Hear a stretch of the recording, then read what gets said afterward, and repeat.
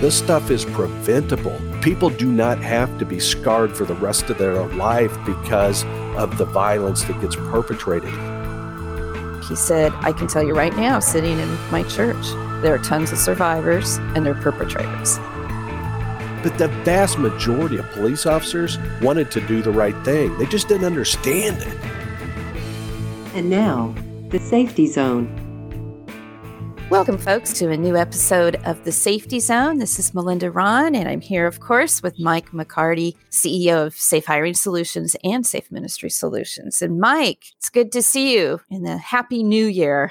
Yeah, Happy New Year to you as well. We're going to start out just following the headlines in this past month. We've had, of course, the major trial of Ghislaine Maxwell, of course, who worked with Jeffrey Epstein, and she was found guilty, 5 of the 6 counts. And wanted to just bring that up because a lot of Christian leaders have responded wonderfully. Ed Stetzer, I know, who heads up the Billy Graham Center at Wheaton College, not only applauded it, but also said it also gives credence that we need to listen to the voices of victims, of survivors. And Beth Moore did so as well, and many other Christian leaders. And so we wanted to kind of dive into that because if anybody followed that trial, the defense attorneys were, I would say, brutal from my perspective towards the survivors and just trying to obliterate any sort of dignity they had, but just that of their testimony was even being true. So we went to talk about that because we've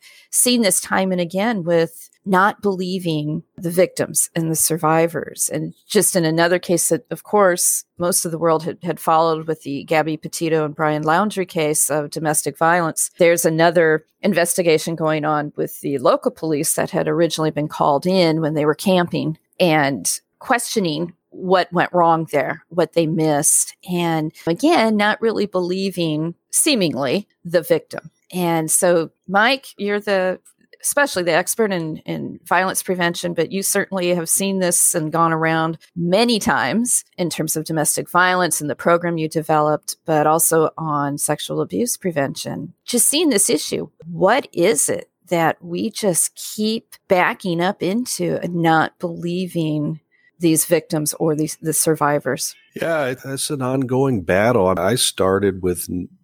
We started the domestic violence unit in Nashville, Tennessee in 1994. And I feel like we've been saying these same things and people have been carrying that torch a lot longer than I had when I started in 1994. But when you look at these cases, and you talked about the Maxwell case because it's very topical, it's in the news right now. But if you want to talk about classic predatory targeting behavior, just watch the Netflix series, right? And I can break it down for you in 30 seconds to a minute right here. Look at the survivors, the victims that they targeted in this case.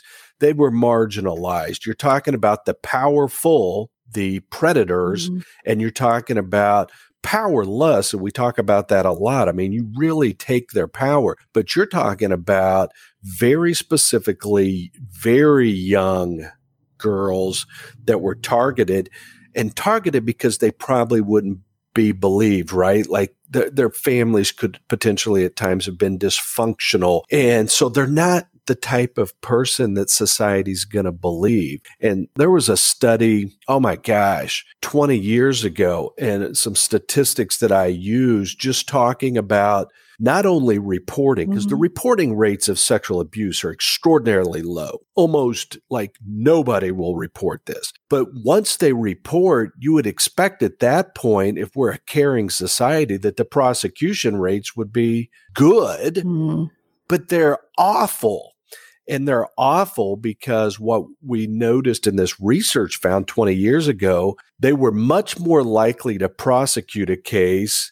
Really, it came down to if the victim was clean, moral, upstanding, good family, had everything going for them, right? Like it was a college entrance exam, then they were much more likely to offer this case for prosecution. If there was anything in this person's background that could cause them, maybe they had been promiscuous or anything, alcohol, drugs, just all of these things as they factored in, less likely to prosecute. So we have a horrible track record in the United States of holding people accountable that perpetrate this. But the worst part of it is we turn it back on the survivors and we don't believe them. But we're also telling other survivors, keep your mouth shut. Mm-hmm. Don't open your mouth. You can, in one sense, understand in the systematic way how that works. But the moral way and in any other way, it doesn't make sense. But how do we combat that? Because we're not only seeing that in the secular world, we're seeing this in the Christian world. A lot. I read an article yesterday, a large camp, and they were talking about, the authors, why you haven't heard so much about this particular event that they're writing about in this particular Christian organization. But it was in the way they write, that it's because of this legal use of confidentiality agreements and non-disclosures. And so legal tools that have been used where victims, survivors can't say anything now because they entered into these. So we not only silence victims by just society not understanding anything about these dynamics, and they don't understand the dynamics of the offenders, but then we also see, once it gets into the court system, that we can use legal means by which to silence the victims further. And so it's this whole light and darkness, right? You want to get real philosophical here. It's really simple. Bad things happen in the dark. Why did my parents always make sure I was home by midnight? I had these strict rules. My dad was a state police officer. My mom was a victim advocate. They wanted me home when it was dark because they knew things that weren't good happen in the dark. And you start shining light on things. And, things happen. And how do we, in saying that, in the light, dark, and I'm going to go, of course, because both based on our faith as believers, how do we address this in the church? And I know we're certainly focusing on prevention, which is vital, and teaching the church, teaching leaders what it means to prevent sexual abuse cases in the church with our program, with the Learning Zone and various aspects that we have educational wise. But is there a mentality there that we need to address as well? Or is it a call to Christian leaders, good pastors and people that really understand this case, that kind of a clarion call, for a better lack of words, that we need to start really changing our perspectives on things or looking at things differently? Yes, all of the above. It's really education, right? And so if we look at how poorly the criminal justice system has responded for decades to sexual abuse and domestic violence, and these cultural myths that have played into that police and prosecutors and judges bring to their thinking, that leads to poor investigations, low prosecution. We've been combating that for 20-some years now, going on 30 years, I hate to admit. But we shouldn't think that the church wouldn't have these same cultural beliefs. We're a melting pot of people, right? Yes. That come from everywhere. So we're bringing those same kind of cultural belief systems into the church. And in the most part, this isn't something when you go through seminary, or you're not getting trained on this. But the reality is every single church or organization in the United States has survivors of domestic violence and sexual abuse sitting in their church every single week. Guarantee you. I speak to police officers. I for 20 years, I trained all new police officers in the state of Indiana. Each class, I would have anywhere from 150 to 200 new police officers, men and women. And one of the first things I would say before we started the training on domestic violence, I have survivors sitting in this classroom, and I have perpetrators sitting in this classroom. No doubt about it. Statistically, 100% accurate statement. And I did that more to let the survivors know I understand. But I also wanted any perpetrator sitting there to know I also understand you. and your motivations and why you might be sitting in a police recruit school. So as a church, I think foundationally, we've got to seek help, which is understanding, because it is a paradigm shift from everything that's normal. Even as a police officer training other police officers, I would tell them, when you walk into a home where there's domestic violence or sexual abuse and you were not raised this way, you're not a survivor, you don't understand this, you better check your view of normal at the door. Mm-hmm. Because what you think is normal and what's about to happen when you talk to survivors, they're going to say things you can't even imagine. Why is she defending him? She's not doing it because she doesn't want anything to happen to him. What she really wants in domestic violence is for him to stop. Right. That it never happens again. But she may turn on you. She may lie for him. There's so many dynamics that play out in that house. Too often, as a young officer, you look at that and you go, oh, if she doesn't care, I don't care. Your problem, not mine. I'll see you later. Yeah. I'm out of here. We didn't understand what they were doing. We didn't understand why, when they were standing there together and I would ask a survivor a question, she couldn't answer it. Well, why is she not talking to me? Why won't she say anything? Well, she can't. Exactly. She's going to get her head chopped off as soon as I leave. Yep. So I say those kind of drastic examples, but the church is the same place, I think, that police were at 25 years ago. Yes. We had to walk it backwards and say, we're going to start with a basic understanding, and then we're going to move forward. If you refuse to do what is right once we train you, then we got a problem with you. Right. But the vast majority of police officers wanted to do the right thing. They just didn't understand it. It was just so frustrating, but they were dealing with it all the time. And I think the church oftentimes, they know it's there, but it's easy to ignore it because I really don't know what to say. Right. And without training, sometimes I do the wrong thing. Like, I'm going to treat it like marriage counseling. I'm going to bring you both in and sit down. Ooh, no. Right. Shouldn't happen. Exactly. So it starts with training and education. Yes. It's so interesting because everything you just said, which I know, of course, in your expertise, mirrors a conversation I had with a Christian psychologist, actually therapist for sexual abuse survivors. And he had suffered sexual abuse within his own family when he was young. And he said the exact same thing you said. He said, I can tell you right now, sitting in my church, there are tons of survivors and they're perpetrators. And, just mirrored what you were saying from his perspective, which is in counseling and as a survivor. But the same thing, just the lack of understanding of how to deal with domestic violence and with sexual abuse. And I think in this era, we've come to a point where it's not, as you've said so many times, Mike, you have so many inbox news snippets coming in continually. This isn't a one-off here and there, and it's rare, it's just once in a while. No, it's happening continually in the church and if I can say, specifically in the evangelical church. And for many years, we watched what happened in the Catholic Church, and we have to understand it's happening in our churches now. And I think from my heart, you want to see an urgency, to deal with this. And I know there's been certain leaders speaking out, but you've shared your heart really well. But do you see this as an urgency for pastors that might be listening? And when I say this, God bless them. Pastors have a ton of things on their plate. And with the pandemic, pastors are really overwhelmed. And I think we all get that. Just in sharing your heart, Mike, on this issue. Obviously, we want people to be safe. We want people to get the healing they need. And if any place we want people to be is at church to get that greater healing, right? But what would be your message to church leaders right now? Yeah, it definitely is a sense of urgency. You just have this collision course of so many things.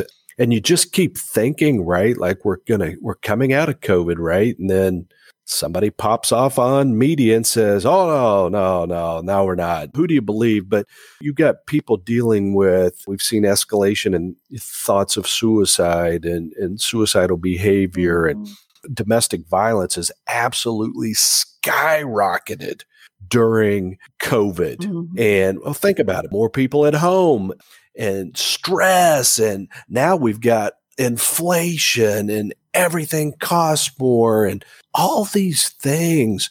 And when you look at domestic violence in particular, the financial aspects, somebody who has belief systems that supports violence, like you don't take me and put me in a bad financial position, my first reaction is not to abuse my spouse.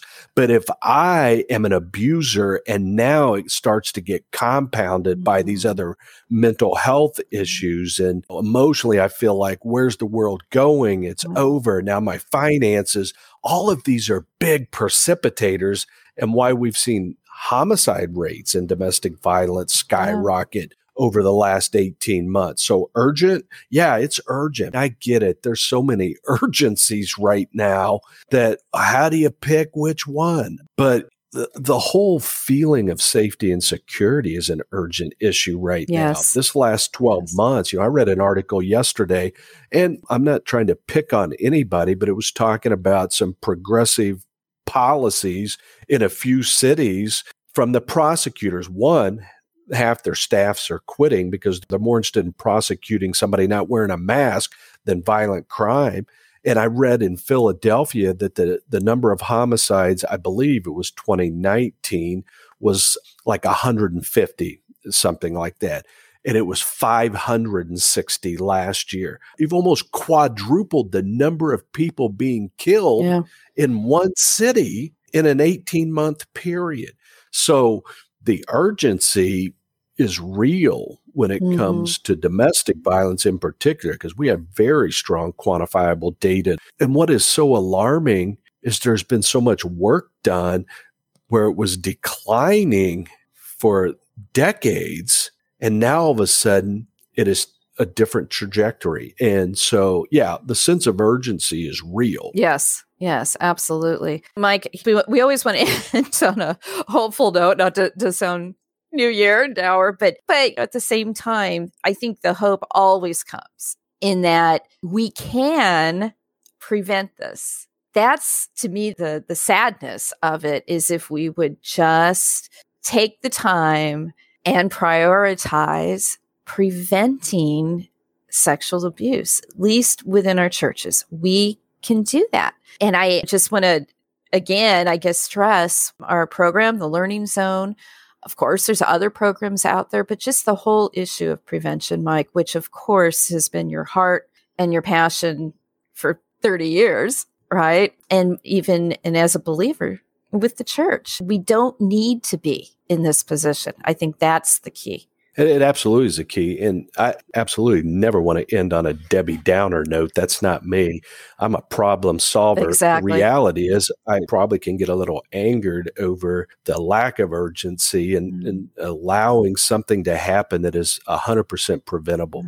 We proved in Nashville in 1994 that when you start believing victims, when you start listening to survivors, when you take them at their word and you intervene, we reduced the domestic murder rate by 50% first year. But I told a group of pastors in Nashville way back then, I said, they need to get involved with you because I'm getting it here at the criminal justice level. By the time I get it, it is aggravated. It has grown. It's metastasized. It's really big. But if we can get the church involved even earlier because the victim survivor trusts you much more than he or she is going to trust me, then I said, we can stop this. And that's where we are today. This is preventable.